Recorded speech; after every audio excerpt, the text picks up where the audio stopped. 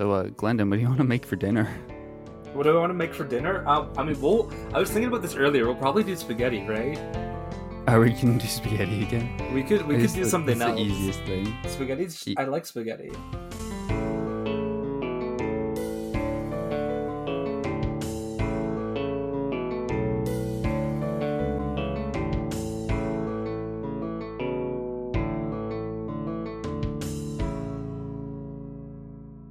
Yeah, so listeners, visionaries, Ben, I think Glendon and I have to explain some things about our absence. Radio silence. No episode in 2 months. It's been that long? It's been that long. By the time this episode comes out. Glendon and I moved in together, and ever since that happened, chaos. We've just kind of had a falling out. We don't talk anymore. Glendon never leaves his room. I literally had a dream he punched me in the face. That's true. It's just things haven't been going well, so we haven't been able to record any episodes because I also have dreams of punching Noah in the face. Let's not make that into a reality. Yeah, we won't. But seriously, we ended up talking in person, so then we don't record episodes anymore. So that's about it. Yeah, we've kind of realized this podcast mostly functioned as a means for us to like have conversations, and then we just started actually doing that, and so, whoops. It's true. So now the only time we record is if we have guests, which is the case today. We are bringing 2 guests onto the podcast to talk about. I think that's true. Is that a record? It might be a record. Today we're going to be talking about Pride Month and just kind of what it's like to be a part of the LGBTQ plus community in a Christian setting.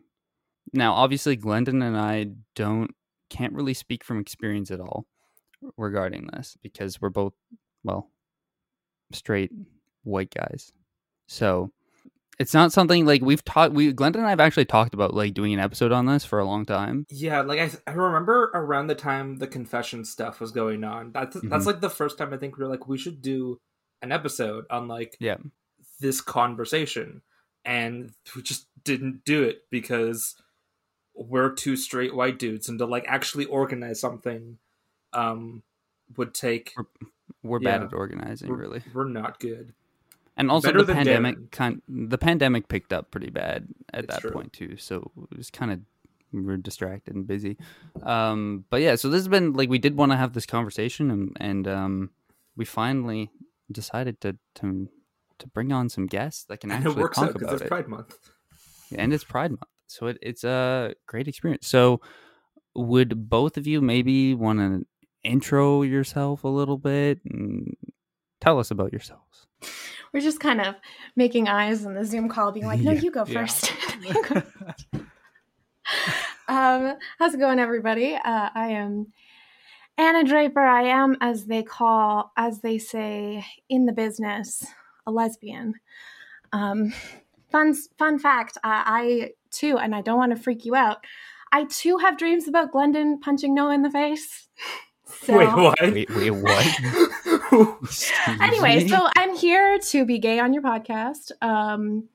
I do remember when you guys were doing the confessions episode that Glendon texted me and was like, do you want to be gay on my podcast? And I was like, this is my dream. I've been waiting my whole life as a gay podcast listener for someone to be like, hey, you have a special skill, and that's being gay. Do you want to do it on my podcast? And the answer was yes. And then like a full year passed, like a full calendar year passed, and I'd never heard anything. And I was like, I have my gay earrings on. I'm here with my desk pride flag, which I have, which you cannot see because this is an audio format. I attended Ambrose University for 5 years. I graduated with a Bachelor of Music. There's a pandemic, so I don't do a lot of singing, but those are all the interesting things about me that I have for the moment. Cool. I guess I'm next. Hey, y'all. My name's Dee. I am a person who's grown up in the church, also went to Ambrose University.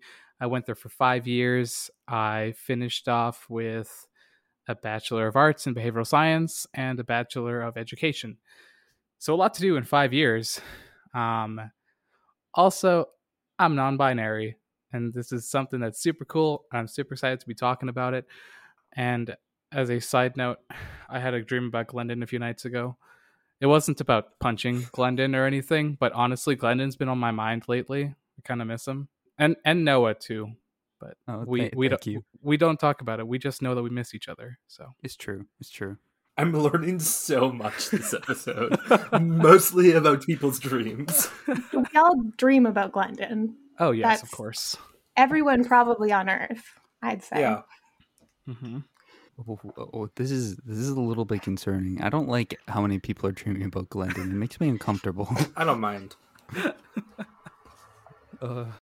I guess, and first question, like, you both are like publicly out, right? Kind of, sort of, or else you wouldn't be on the podcast.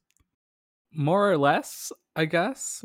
It's been an interesting journey, and being somebody who's worked and has attended many religious institutions throughout their whole life, it's like, who's that kind of safe space that I can be out to? And so there are very much like certain people where I'm like, hi, I'm kind of gay. And other people where I'm like, hi, I am cis, straight, not white dude.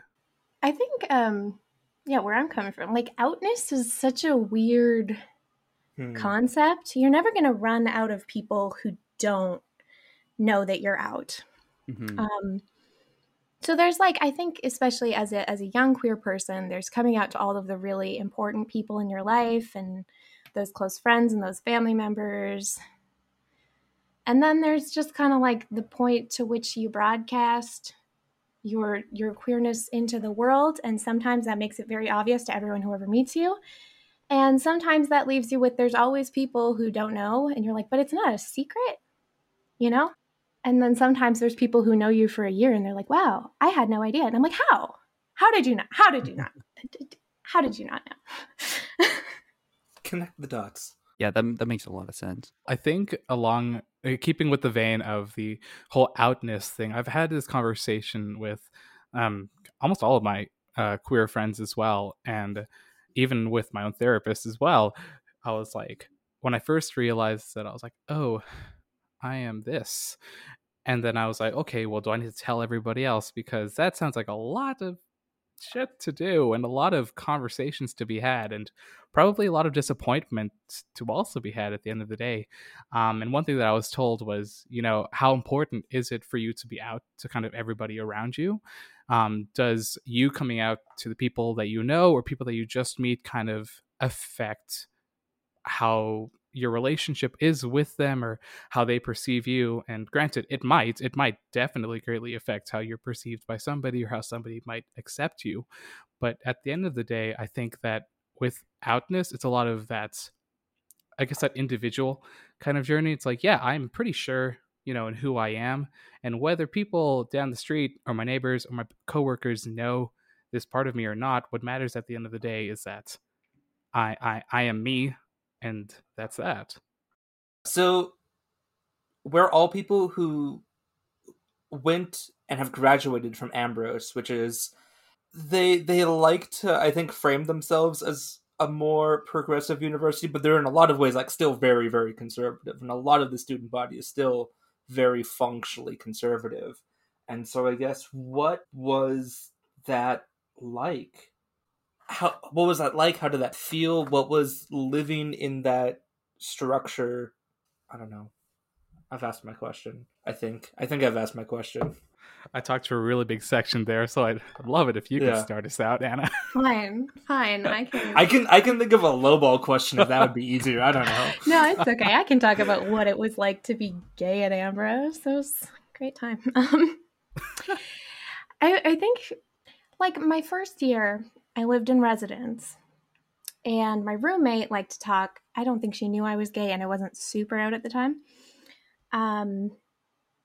But she liked to talk about how she thought that all gay people should go to gay conversion camps, and like a lot. And so that was like the person who slept in the bed next to me. So that was a weird vibe that really set the tone for what I expected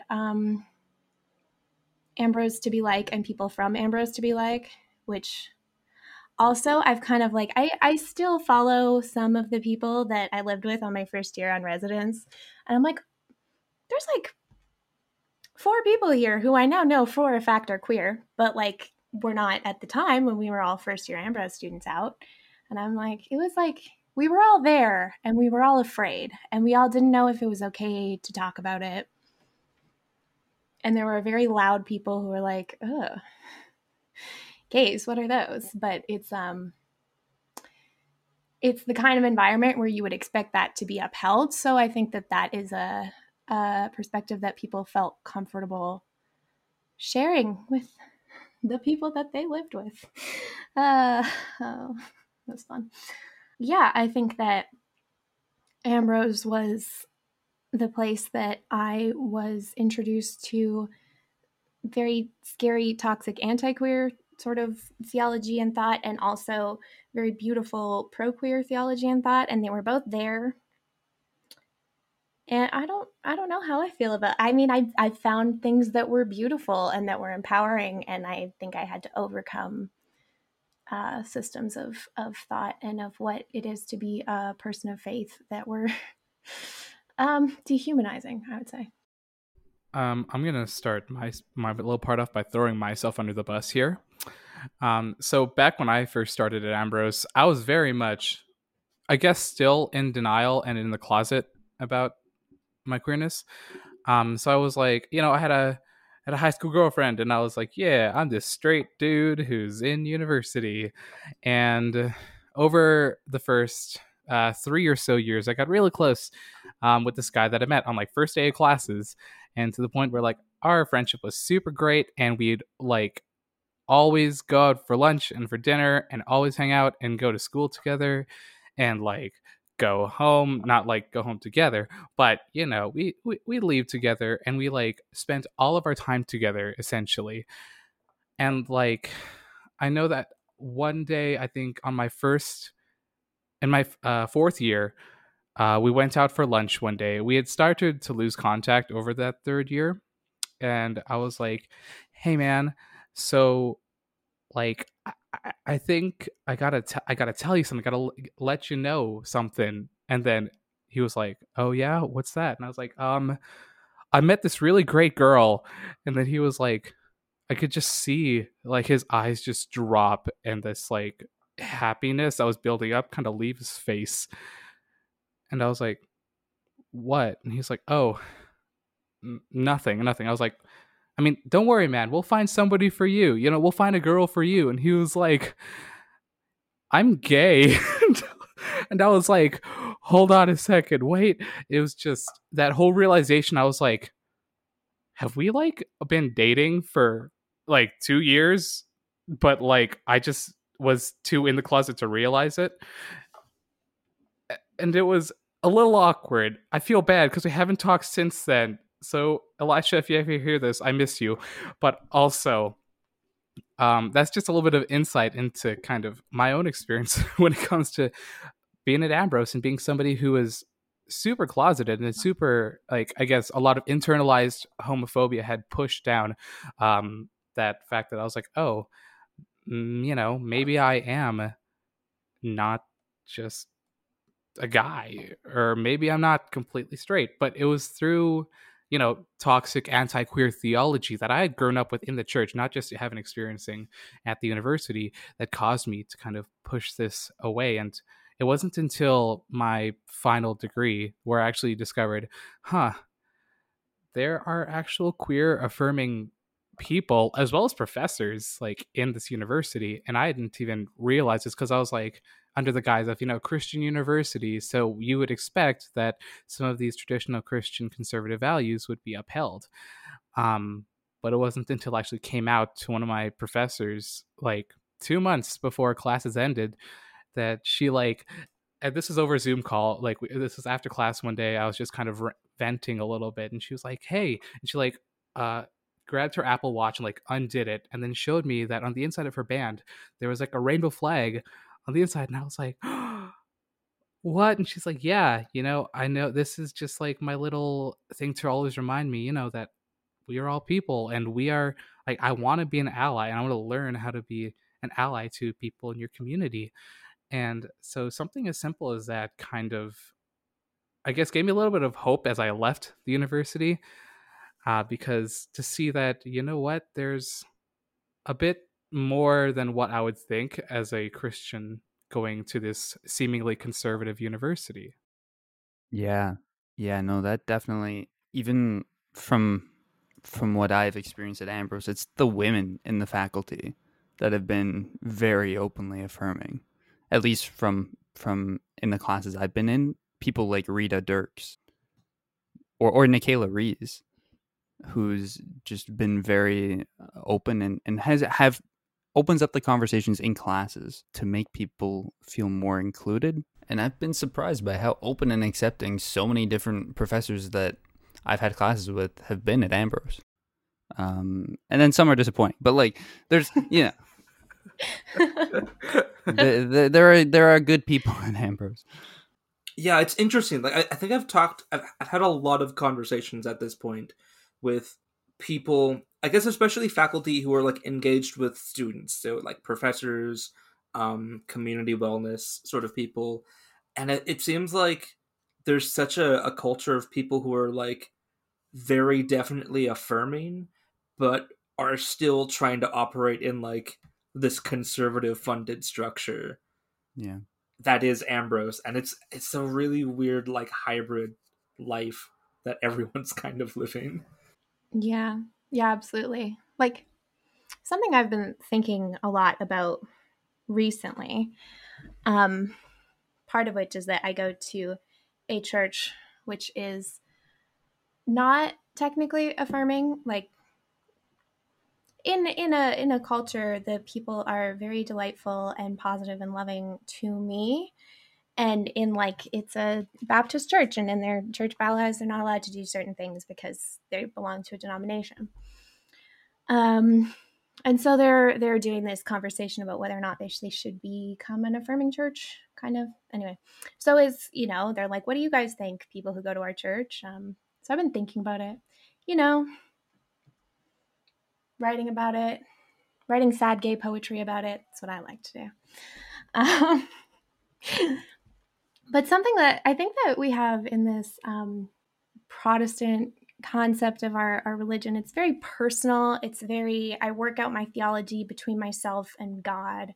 And I spend this time, you know, studying and reading and thinking about what does it mean for me silently to hold my beliefs.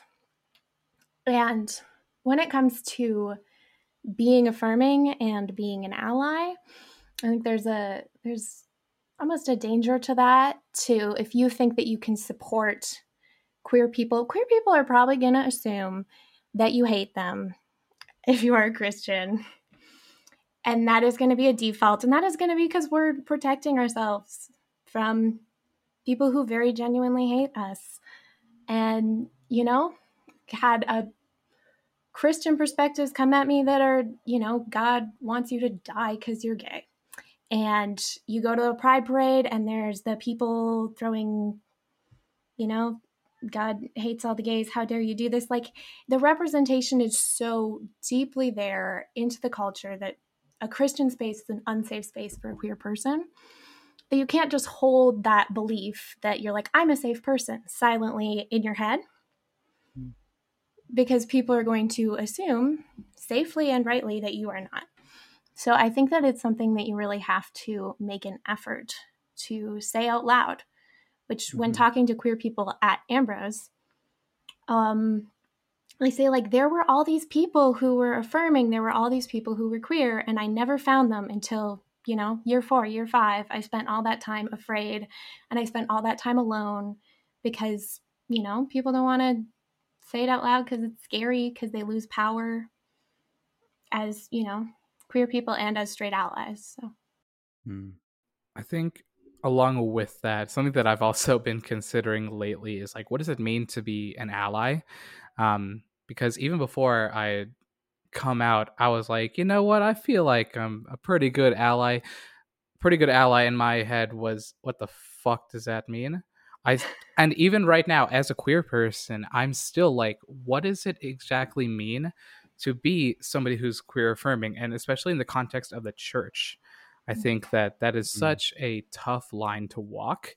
And being somebody who works in a church setting who is not publicly out, because if I did, I'd probably lose my job, if anything, right? But also doing my best to, in some subtle ways, be supportive of the community without completely outing myself, which, mind you, is quite difficult. But I think when it comes to the perspective of how can straight allies help and what can they do, I think for me personally, it's something that we need to be communicating effectively, and that I don't think has been communicated as effectively as we can. But then we can also flip that around and say, well, also there's some research that needs to be done by allies who want to be able to support us. And so there's all these different moving parts that are under the connotation of being an ally, that I think is something that definitely needs to be worked on. And I don't think that we're going to have the complete answers to right away. Thinking about maybe Ambrose in particular, what do you wish is something that they would do as an institution to either be more inclusive or be, as you say, like a better ally, or an ally at all to the LGBTQ community? And do you think steps are being taken in that direction? The first thing that comes to mind for me, and this is something that I had seen modeled pretty well with my most recent professors, is just talking about the community, like not kind of making it feel like this is this taboo conversation, like not treating it like a heresy. I guess in many contexts, I've almost felt like, I was back in my first year reading, heresies and how to avoid them, and thinking, yes, being gay is a heresy in some way, shape, or form. I didn't completely understand what that meant, but I digress from that. So just having conversations around the community and about the community, kind of normalizing it, is one of the best ways that I think there can be some improvements.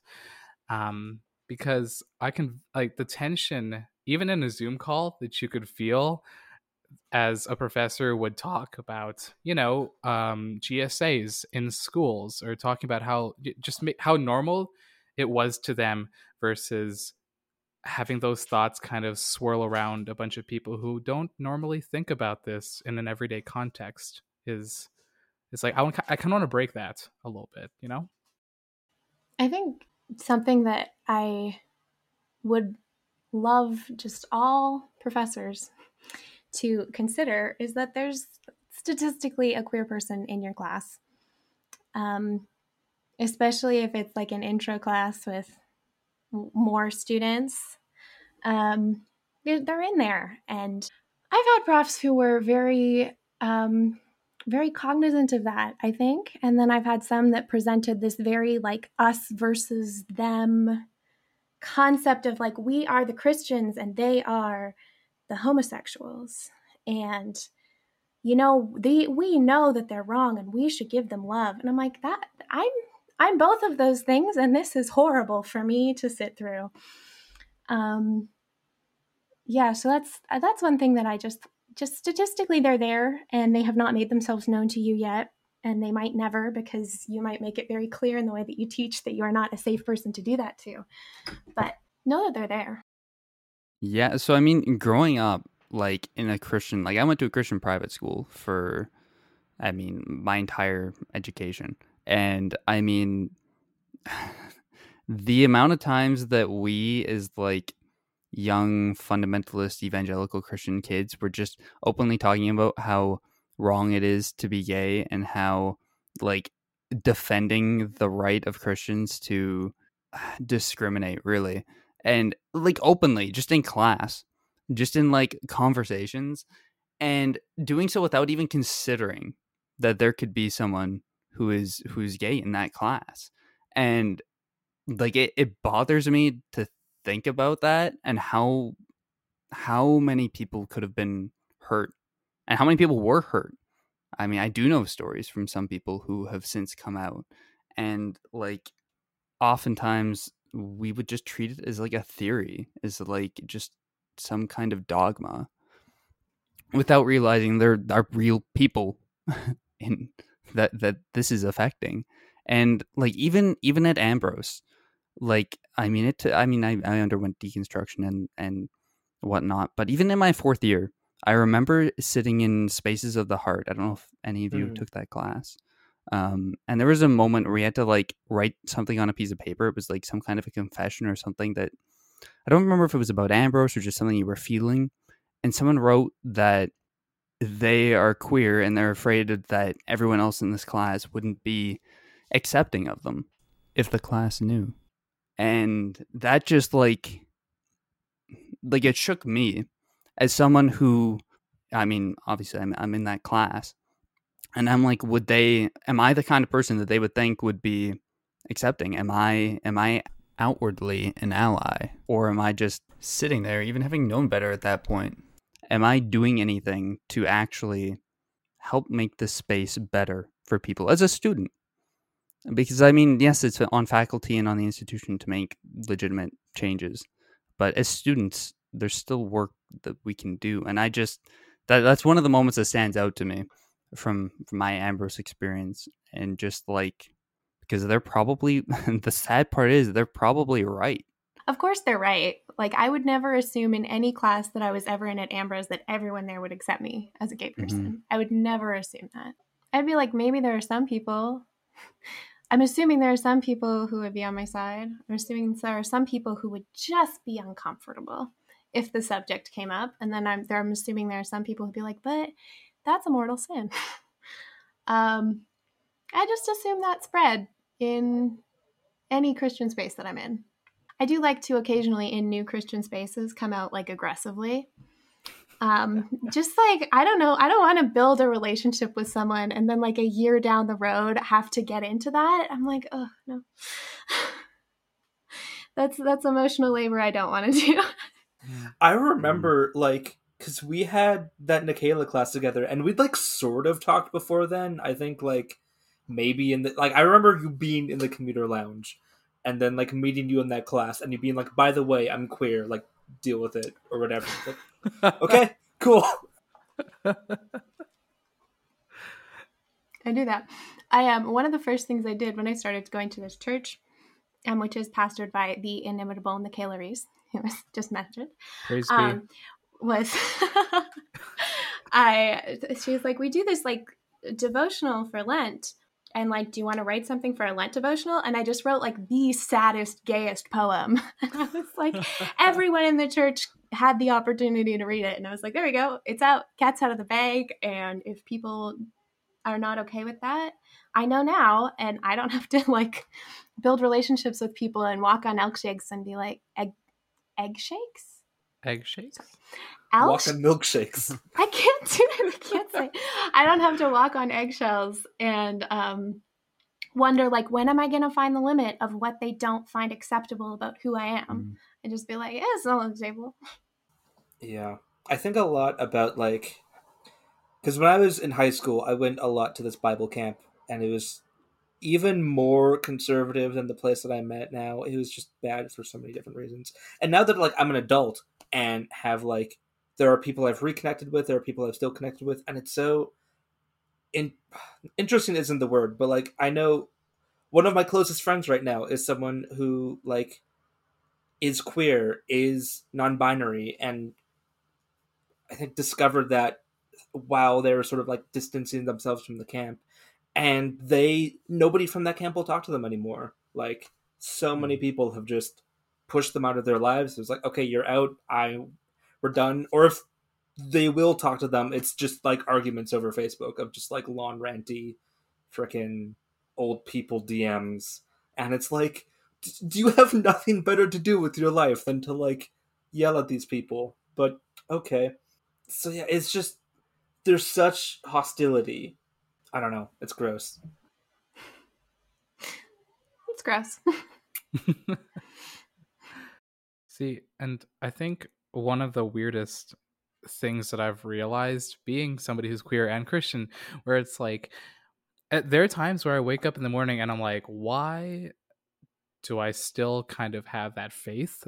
Like in a place where the people would actively hate me and wish that I tell me that I'm going to hell, or wish that I probably wasn't alive or something. Like how do we as queer Christians kind of get up in the morning and just keep going? Because if I'm being honest right now, the church has done a lot of harm, and it's not at a great place right now. I mean, has it really been? But that's not a conversation I want to really get into right now. But when it comes to like being, I've gotten to a point where I'm like, you know what? Do I even go up and say that I'm a Christian when I meet somebody at this point anymore? Because for fear that, like Annie mentioned earlier, like if you would assume that if you meet a Christian that they'd probably hate gay people. Like that is a fair assumption that a lot of queer people make nowadays. And because of, it's sad to say, it's not even just like stereotyping anymore. It's very much prominence in media. And, like Lennon said, people just arguing over Facebook.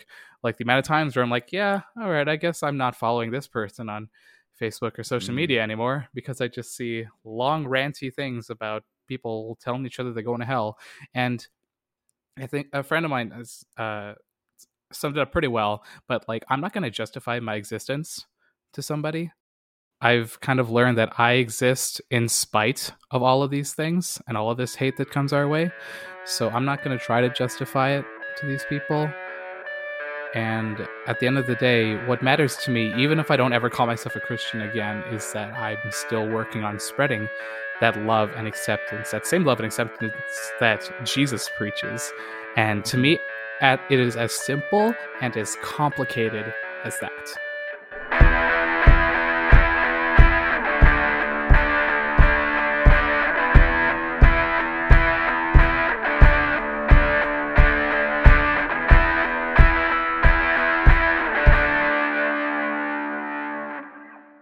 I just wanted to say I like this simple and complicated.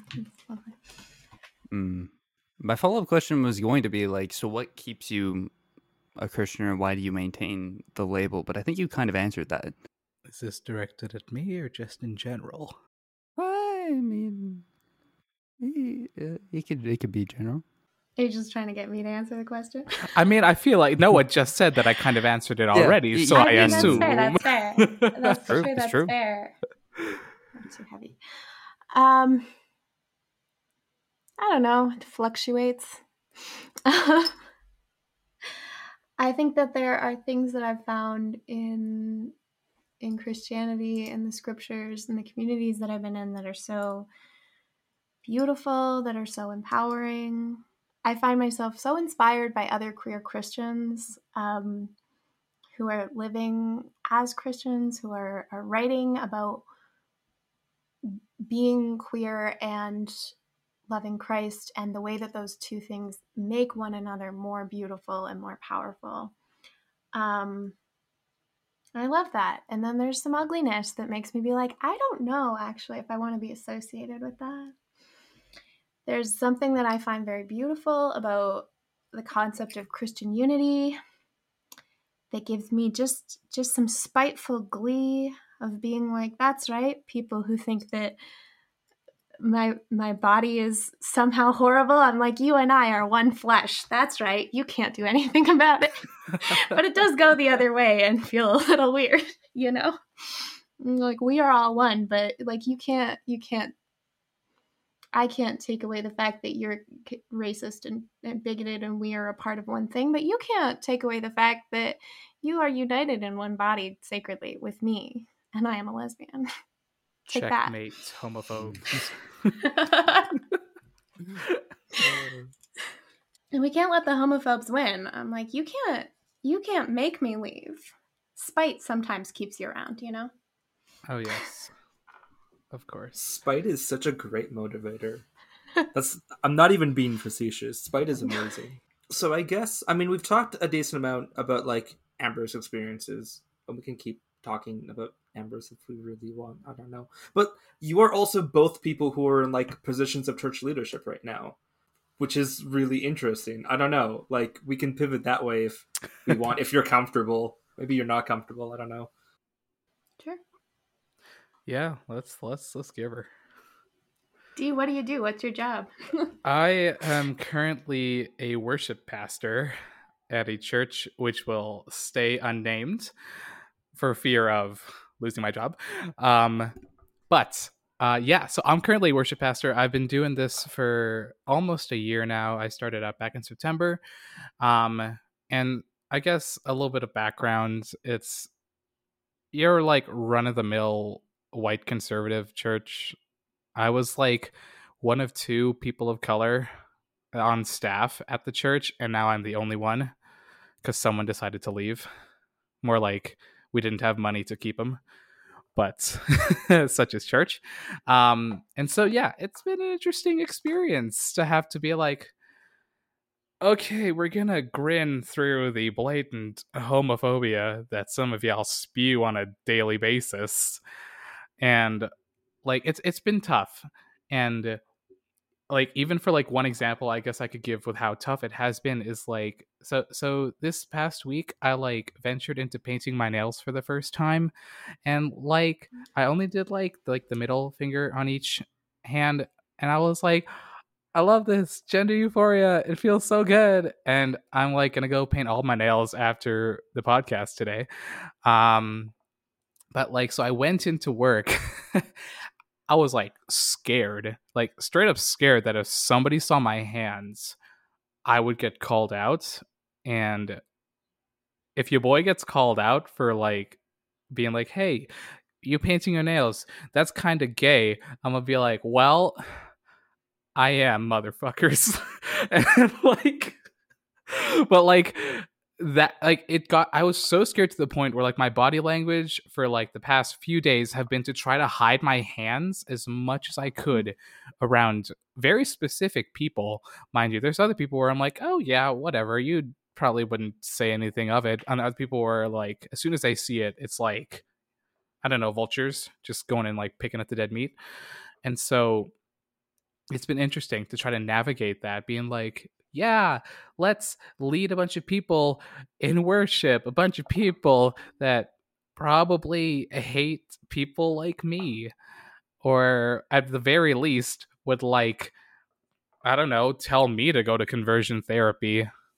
But so it's been tough. But I think as somebody who's in ministry and who has had to have some very tough conversations with God, I've had some yelling sessions with God, like very many over the past year, and I've gotten to a point where I'm like, you know what, this might be uncomfortable and it might suck like a 90% of the time, but like that 10% of the time where it doesn't suck and I'm still able to take part in this part of the church that I really love, which is worship. I've been a musician for over 10 years and I love to make music with people. I love to lead people in worship. That's just my biggest passion when it comes to the church.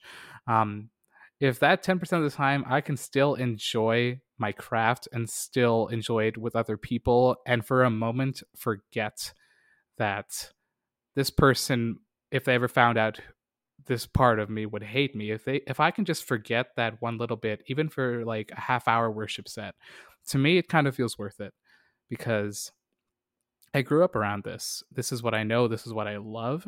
And even if not all parts of working in ministry are glamorous, and I'm sure not even just like queer pastors would tell you this, any pastor or anybody who's ever worked in ministry would tell you that it's not always that great. You know, at the end of the day, I've kind of come to terms with, it might be worth it some of the time. And that's that. What do you do, Anna? What do I do? I currently I'm just working as a admin assistant at my lovely church, which is it doesn't actually include doing ministry, which I don't think that I would feel comfortable with in any way. I have led worship a couple of times. Specifically, I've done like special days. Actually, I've done the last 2 Good Fridays, and I also did a couple of Advent and Christmas things. I like to do special days.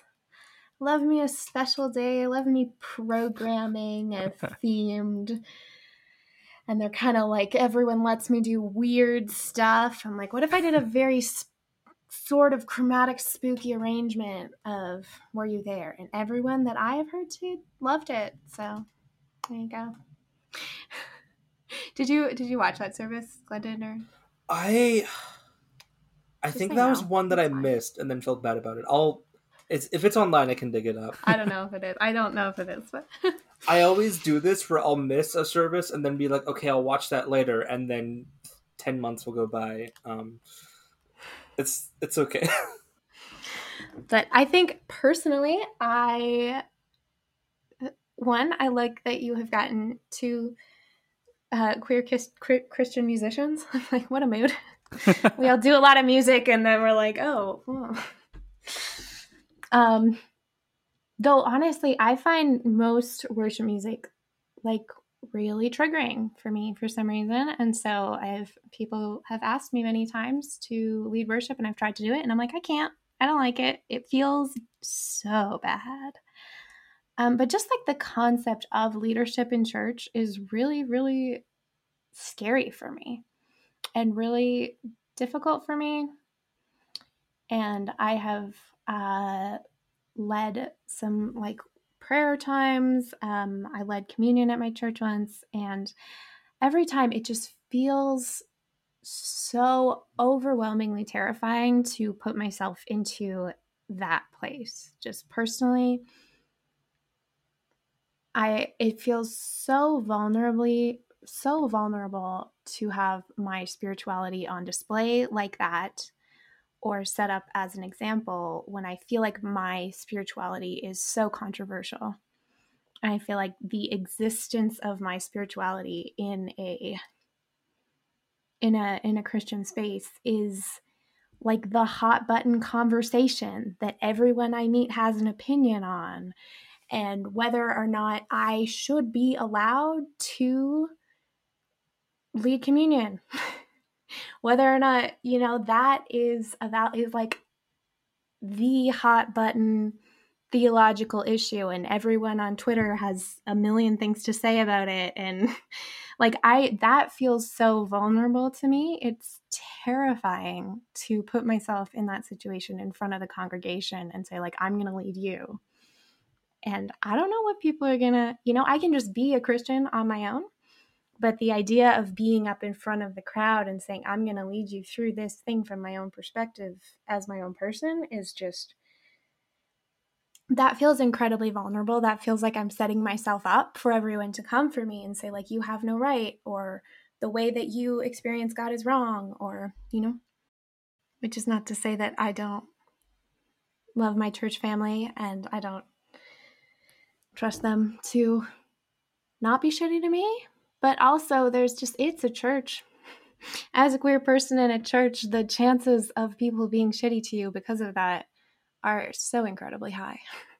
If for some reason you're listening to this, my church family, I do love you.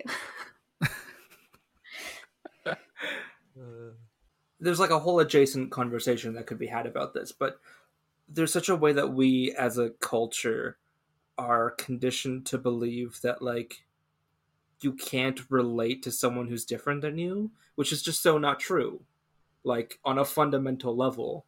I had this in mind. I just recently, I don't know if any of you guys have played the game Celeste. It's really pretty.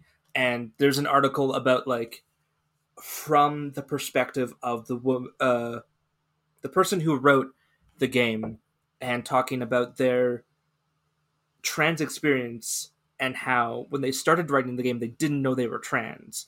But by the time they finished it, they did. And the character, as they got to understand the character more, they realized this character it's like she is a trans woman in this game. And they didn't even make that connection fully until I guess like a final DLC had come out. And there's like, she has like a little trans flag on her desk or something. And the person writing, like, part of their comment was like, if you feel cheated somehow by this person, because a lot of the game is talking about like anxiety and frustration and not fitting in with the world, all these different things, and it's like, if you feel cheated somehow by the fact that this character is trans, like, reflect on that. You can still relate to this person being like a trans woman. Like, that doesn't mean that they are somehow alien to you. Like, which again, it's a whole different bag of worms, but it seems relevant somehow. Maybe I'm wrong. I don't know. No, I think that's definitely super relevant, and I don't say a lot on this, but as a teacher, one of the things that I've come to realize, and this is something that is the same for all students across the board, every single person ever that comes into the classroom and walks out at the end of the day, and base level is everybody wants love and acceptance. And even the people that might hate us and might want to persecute us, those people still want love and acceptance. And so I think this is kind of one of my biggest saving graces when it comes to me completely turning into this super hateful and angry person, which I'm still angry a lot of the time.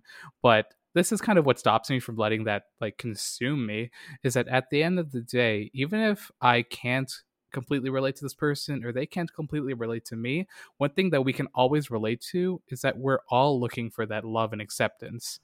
I don't want to derail the conversation, but do it. Anna, when you were talking about worship music, I related a lot to the triggering feeling, because I was very heavily involved in worship at my old church, and I thought I started going to Awaken, and I'm like, man, I could probably still enjoy this, and there came a point for me that I just couldn't even show up for the first 20 minutes because I just couldn't handle listening to these songs anymore, let alone the fact that I mean the two most major churches that are creating worship music right now are blatantly homophobic, deeply homophobic, very shitty.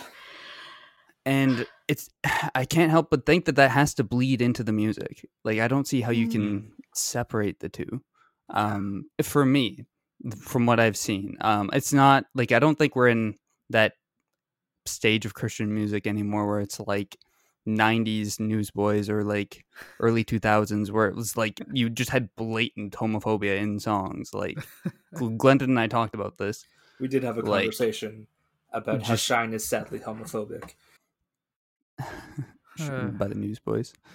So sad. And or early Hawk Nelson, or the blatant line in a song Letters to the President. And it's we're not, doesn't seem like Christian music is at that place anymore, but I feel like there's still maybe that subtle influence, especially when the two most major creators are those churches, which I don't even want to name. But and it becomes so insidious because they realize we shouldn't be saying this, but we still believe this, so we're just going to believe this and keep writing every song in existence. And then it's the J.K. Rowling thing where your beliefs do bleed into the things that you write. They're just going to be there because you have this warped view of the world. And so as much as you want to separate the artist from the author, you still have to have that conversation of this is the person who wrote these things. This is what they believe.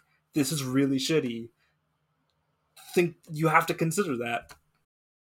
Yeah. I mean, and part of it's just the association has come, at least in my mind, and I think in our culture, worship music is a genre of music. Yeah. It's not music that is about God or Christianity or giving worship. It's its own genre with its own sort of format, musicological style, and it has its own formula and the way that it sounds. It's it's a genre. I'm not saying that that's a bad thing. I'm not one of those people who's oh, it's bad because it all sounds the same. That's fine. It's become its own genre.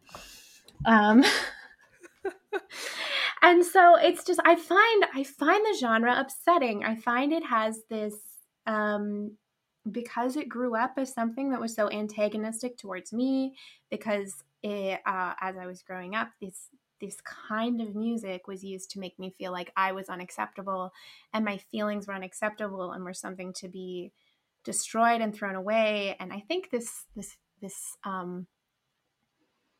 thing that we get in worship music, that there's one good way to feel, and it's this kind of emotional worship ecstasy where none of the actual real life problems of your life exist, and that's good and everything else is bad.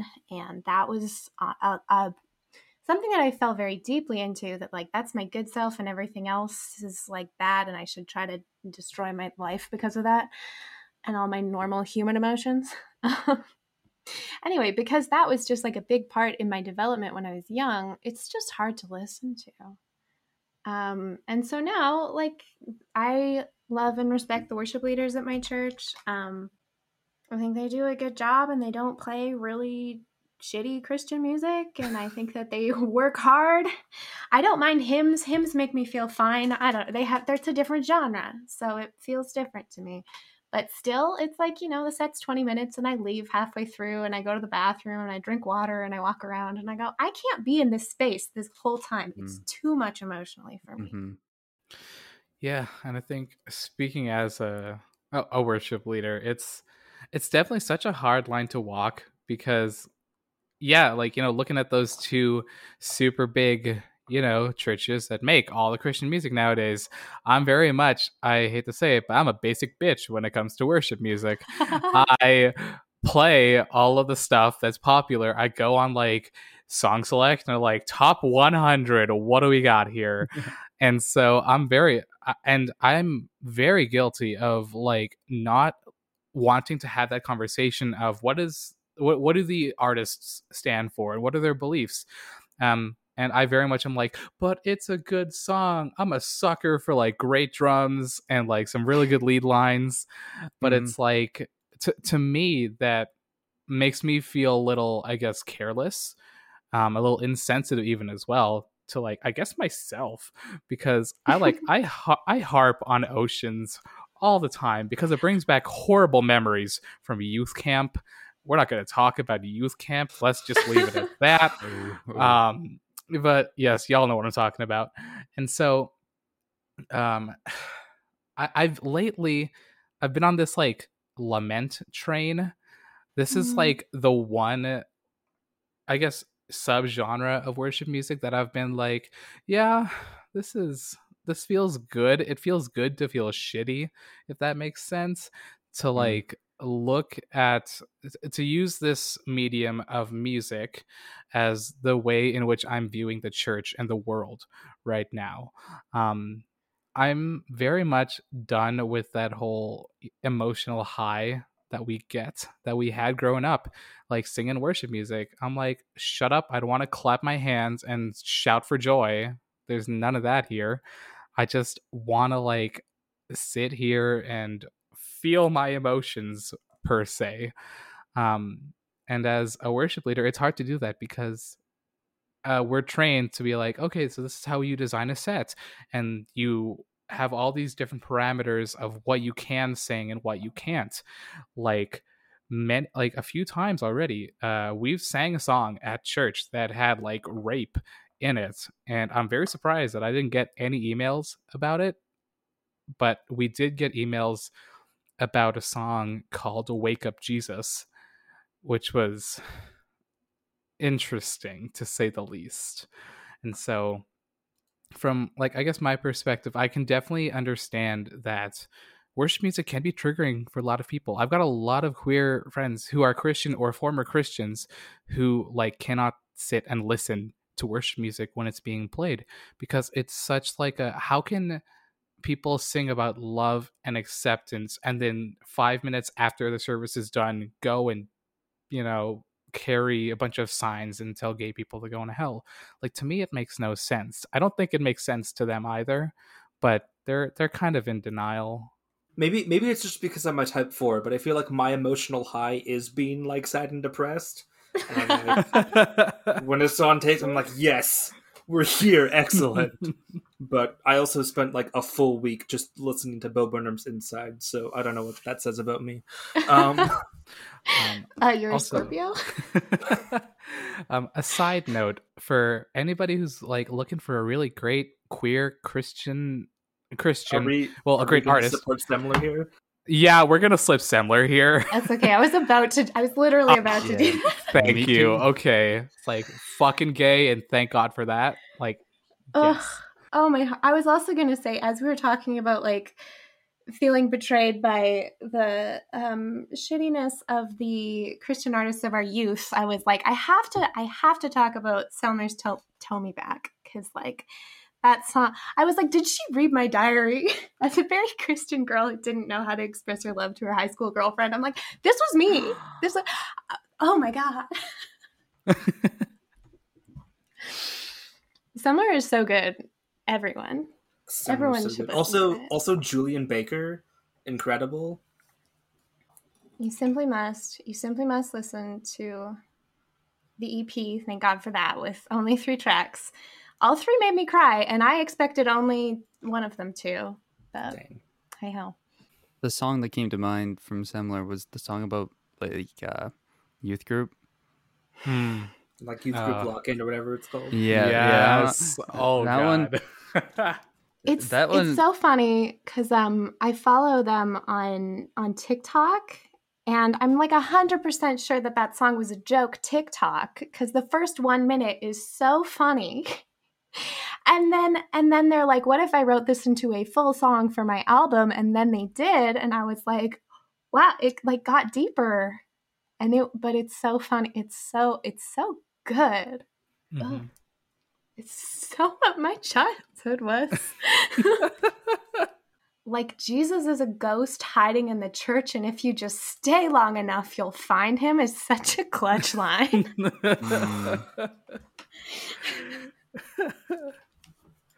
So good.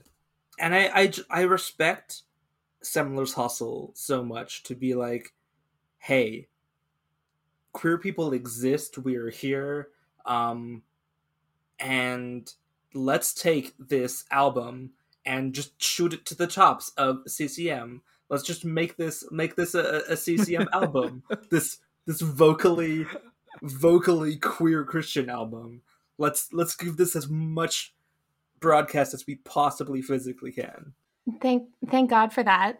Also was, I think, began as a TikTok joke and then spun out into a real piece because so Grayson Baldrige got all these reviews on their original album that this couldn't be a real Christian album because it didn't have any songs of praise. Right. And they said, I'll write a song of praise for you. We're going to thank God, baby.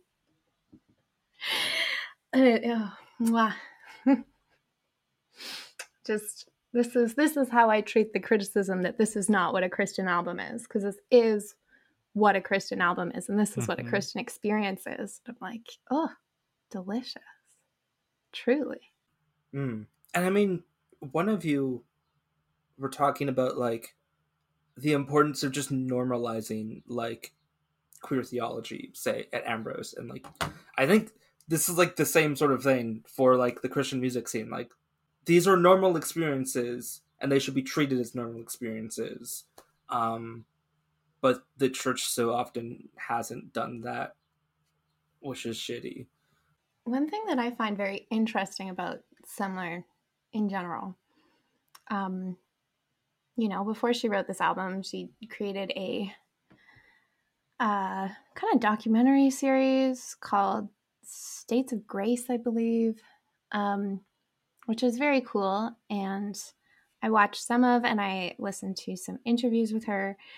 And she talked about like growing up in a Christian bubble that was like very queer positive, and having these like her church, her family, and then not really realizing that there was going to be all this like hate and backlash until she went to get married, and her very best friend in the world refused to stand up with her in her wedding because she like couldn't condone this relationship after she has gotten engaged. And she was like, what? I didn't think that this was my life. Like, for one thing, that would be so jarring and horrible. But for the other thing, I think that there's this audacity that she has as a queer person who grew up in the church accepted and then was thrown out into the world, where she's like, no, this is who I am. I have this strength in my identity that I don't know if I, as a queer person, have that strength in my identity to be like, come at me. I can take it. I don't know if I can take it. I'm very squishy emotionally. But it gives me this hope for the youths that if we, build them up, that they'll be able to do things that we're not ready to do. That's my dream.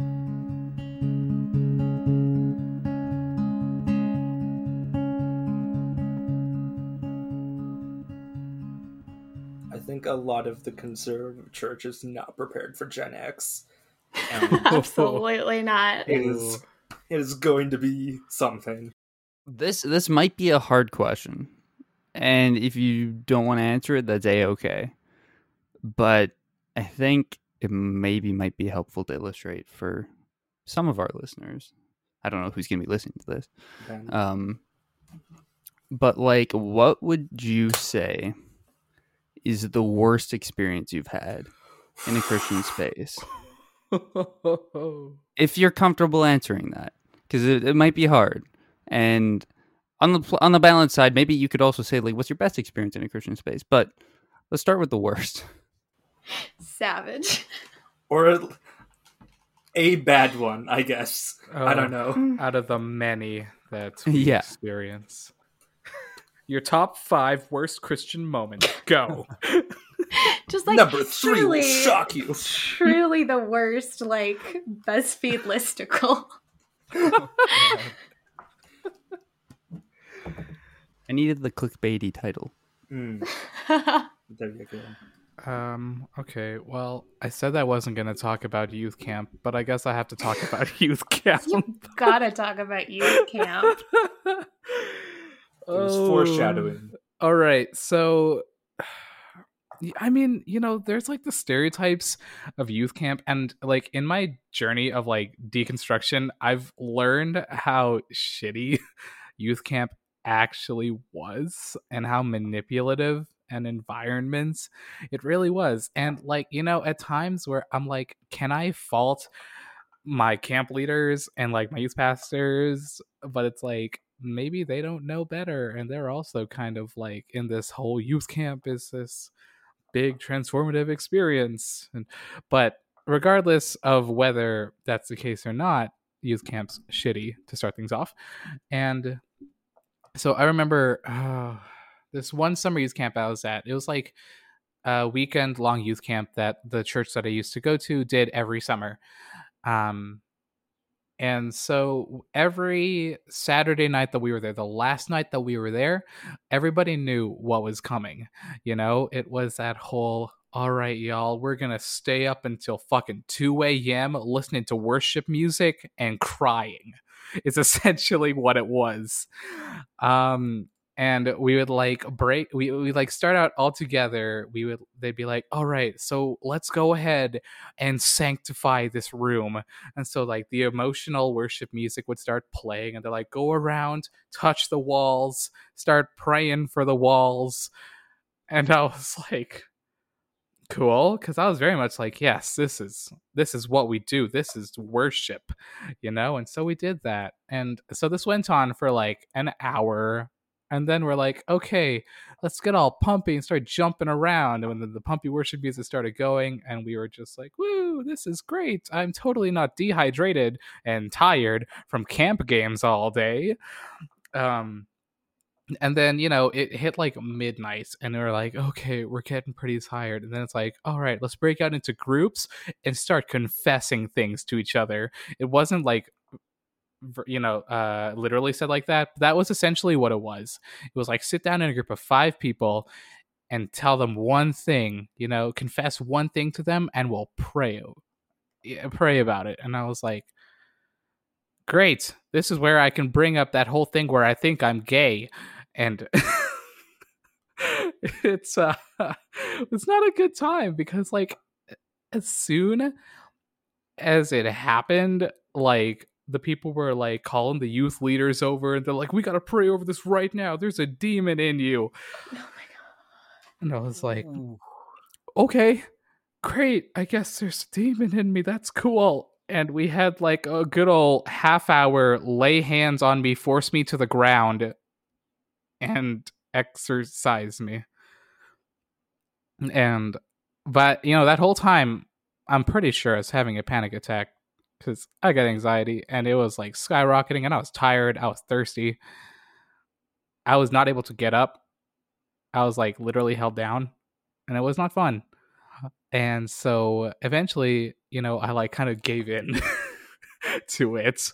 And then when they started to like calm down and the prayers were like fading out, then I was like, I feel good. I feel great. I feel freed. I was like, get me the fuck out of here right now, please.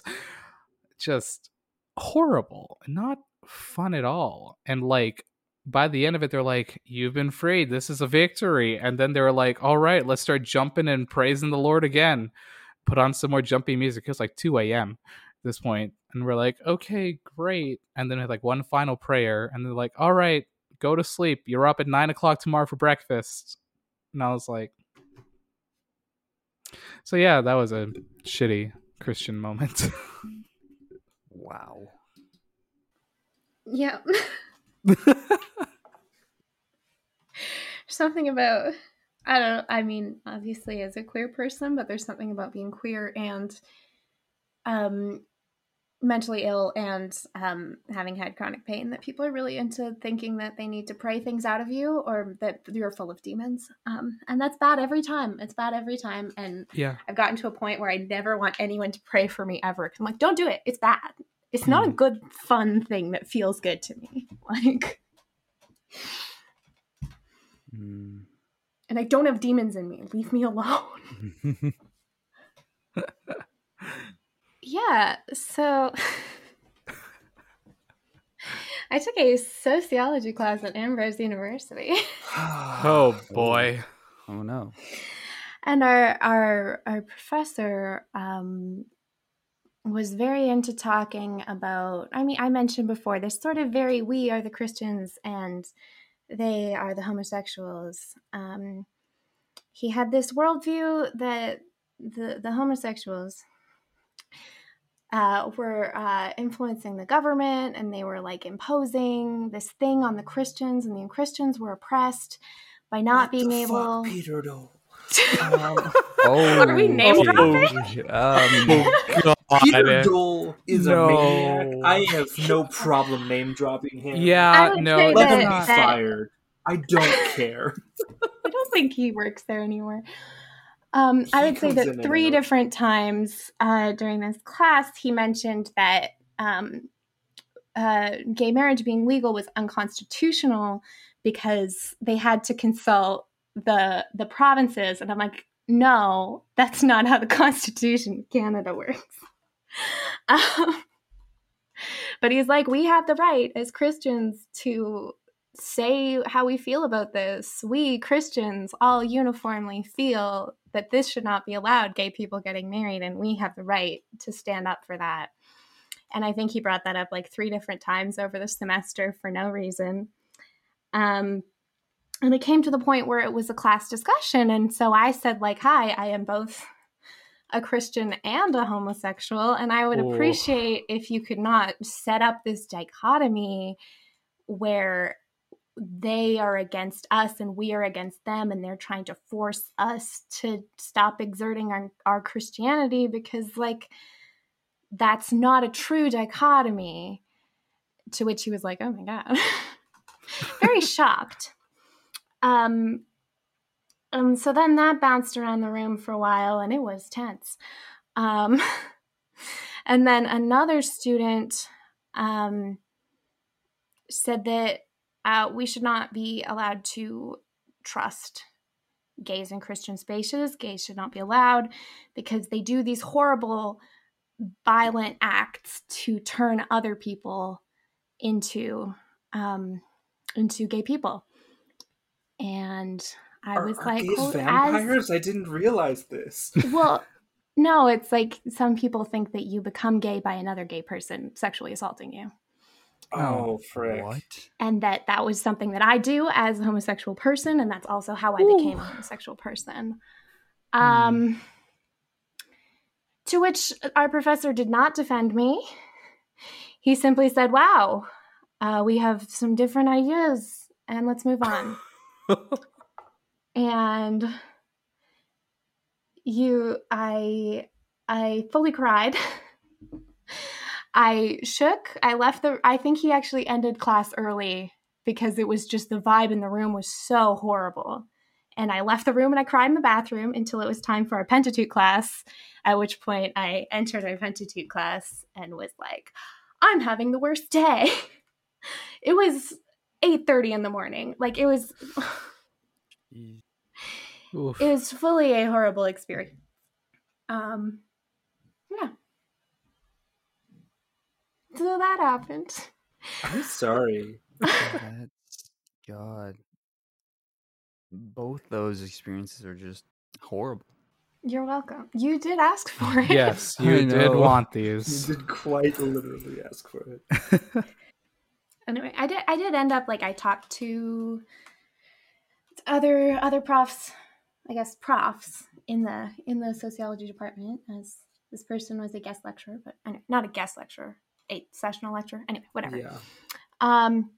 And like student services, and I think he ended up having to talk to student services about not doing that. Good. And apologized to me, kind of, which I appreciated, I guess. And then we were on Zoom, and I just didn't have to see him again. So there you go. Yeah, we've kind of talked around this a little bit. There's such a guise of security where people think they're able to go and just spout bullshit, and that's just fine, and that they can get away with it. And I think a lot of what this conversation has been about, it's been about a lot of things, but part of it is like everyone, especially allies, need to stand up and say, hey, don't be shitty, please. Like, especially if these are people in power, like, don't be shitty. This is not your right to be shitty to people. Please stop. Or we'll bring student services in or whatever. Like, go and threaten your local street preacher and tell them that student services is coming.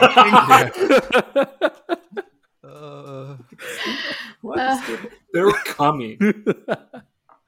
I don't know. I think about that, like, James, you talked about camp, and in like a week, less than a week now, I freaking go to a Bible camp, and I have to speak for a week to the staff, and I'm like, how? This is a constant conversation for me. It's like, how? Because I know this camp has LGBTQ kids, has Gen Z staff who identify as LGBTQ, and there's no statement or anything, no stance, official stance, but like, you know how the camp stands, and I'm like,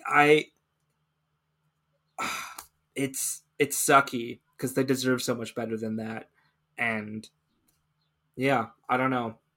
That's a constant conversation for me, at least. It's like, how do I advocate for these people in this structure that so easily becomes shitty and toxic and abusive in so many different ways? Yeah, that's a toughie. I very much an understatement. And honestly, my first instinct was to say pray. Then I was like, wait, D, that's fucking bullshit. Don't tell somebody to pray. Like, what the fuck?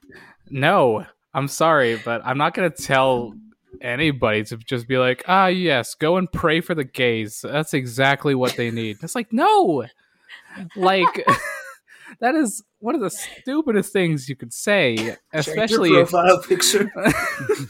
It's like, funny because I just said, as a queer person, don't pray for me. yeah, like, we don't really need your fucking prayer. We need you to like stand with us and be able to tell us that we're accepted.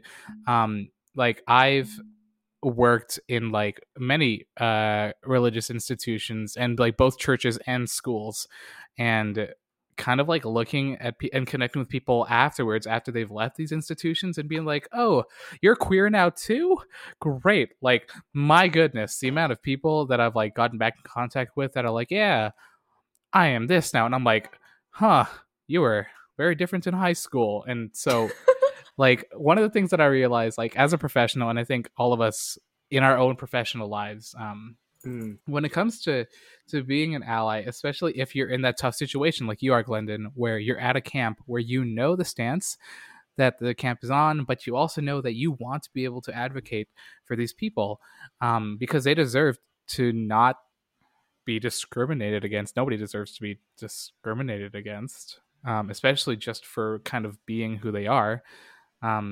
Best thing, at least in my perspective, that I've tried to do is to identify, I guess, first of all, kind of like identify like who these people are and kind of get close to them, make effective and intentional relationships with these people. One of the first things that you're required to do as a teacher in Alberta is to like focus on effective relationships. And I think that as soon as you can start getting those relationships formed with people, you're going to better understand how to be a better ally with them. And like with a lot of things, it's possible that being an ally to different people in the LGBTQ plus community, it might be subjective, right? There are some people who are like, advocate for me, go and stand up to that bigot that's in power. Or it's as simple as, hey, I just want a safe space where I can hang out and feel like I can be myself, right? But you won't really know what to do until you start to make these relationships. I mean, I think it is tough, like especially with this kind of like church camp environment, this like people are sending their kids. I think there's something so important about those people who are in these spaces where these kids of this conservative Christian movement go, and their parents would not send them to an abundantly affirming church camp or school or space. Like they're never going to go to those spaces because they don't control their own lives. But being a person who can say there are queer affirming theologies, like that's like food for the starving in a desert. Like if you can be that person in that place where it's not, like that was so beautifully critically important for me the first time. And it would be, if you want beautiful stories in Christian spaces, it would be like it was coming out to one of my professors, again, never gonna stop name dropping her, the inimitable Nikayla Rees, friend of the podcast. You had her on the podcast, right? I listened to that. I didn't dream it. Yeah. We had talked about getting her on for this episode, but I think schedules just did not work out. Like I remember going out for coffee while I was in her intro to the Bible class and coming out to her and just having like it was a life-changing experience to have her say like, I think that is beautiful. I think you are beautiful not in spite of your queerness, but because of it. I think that your queerness enriches your Christianity and doesn't detract from it. I think that you are wonderful and I am honored by this, instead of it being a problem for her, was like a truly, I cannot stress this enough, life-changing moment for me. And there's something very beautiful about being in that space where you have the opportunity to be that for someone who couldn't find it somewhere else because they're not exposed to that. You're like a fundamentalist super spy. Super spy. Some of us are on TikTok too much. Oh yeah, don't even start. You and me, I see that. I get all of my TikToks catered from me. Me? I think most of them are from you, and then from another friend. I just sent you TikToks about Cats the musical. Yeah, that's on brand. That's on brand. What else do you want? I feel like, again, you both are kind of ahead of my questions. But I was going to ask to kind of like maybe give like a little bit of a wrap up, but like, what do you see in Christian spaces that gives you hope moving forward?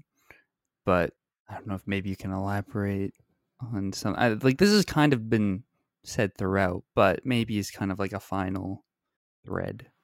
Yeah. Definitely first thing that comes to mind, first up, best out, right?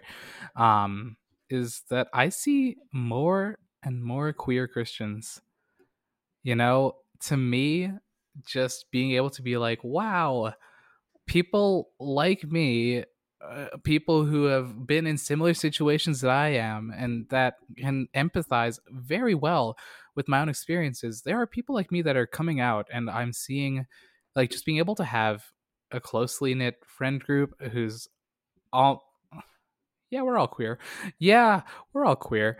And being able to have like non-queer people who are like super affirming to be able to have in my life, I think it's one of like the biggest things that gives me hope is that, you know what, I might not feel the love of God from every Christian that I come in contact with, but the select few that it's like that God has put into my life that are willing to be able to love on me as much as I love on them is just so amazing. And it makes me feel like, you know what, like y'all pointed earlier, like, you know, when Gen X gets like older and like gets our age, I'm like, holy shit, I don't know what's gonna happen, y'all, but I'm pretty fucking excited to see what happens and to eventually just see, you know, queer ministry leaders be something normal in the church, to be able to see women in leadership and just to break down all of these harmful things that have been so pervasive in the church for so long. And I think that we're on a pretty good path. As sucky as it is right now, I kind of feel like there might be a little light at the end of that tunnel. I would say I find queer Christians so inspiring and so beautiful, and discovering that there are queer theologians was like such a big, I didn't think that was allowed for most of my life. And then I'm like, oh my gosh, these people are brilliant and they are beautiful and they are insightful and I love this. Yeah, watching queer Christians create amazing things that they do, and you feel like this is beautiful and amazing because of their queerness and not in spite of it. It's not like, oh, they still managed to be okay at Christianness. It's like, oh, this is enriched by being a part of this community that has been othered by the church and is reintegrating these things. Like, that's exquisite. I think the kids give me hope. Yeah. No, they're so beautiful and chaotic and unapologetic, and it's gonna be over for y'all when they grow up. Like, suck it, boomers. Here comes all the gay kids. It's the gayest generation.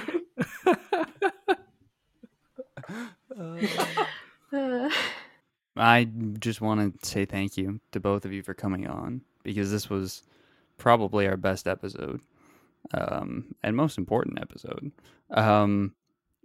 We both appreciate your vulnerability and your honesty, because some of those were hard questions. And Anna, I'm gonna put you on the spot. You can say no, but would you be interested in reading a poem? Oh, that you've written, like one of my poems? Yeah. I don't know. We like poetry. We like poetry on this Okay. podcast. What if you hate my poetry? I don't think that's possible. I have probably never read my poetry aloud, and this might be weird. Okay. But this is a piece that I wrote for the Awaken Lent devotional in 2019 that is based, I believe, on Jonah 4. I entitled it, "A Lesbian Meditates on the Eucharist with the Help of the Prophet Jonah." I am the body of Christ. Every Sunday I enter the church whole and trembling. I am led to the front where, with reverence and rejoicing, you break me open. I am ripped to pieces to fill the bellies of the congregation. Why are you so far from saving me? I am Nineveh. You did not mean to give God to me. You thought I would hurt you, corrupt you, refuse to become you. Wholly against your will, God gave me his grace, and with a tinkling of laughter from on high, he gave it, church, through you. I am divisive, the problem, the debate, what God-fearing churches leave at the door when they step into worship.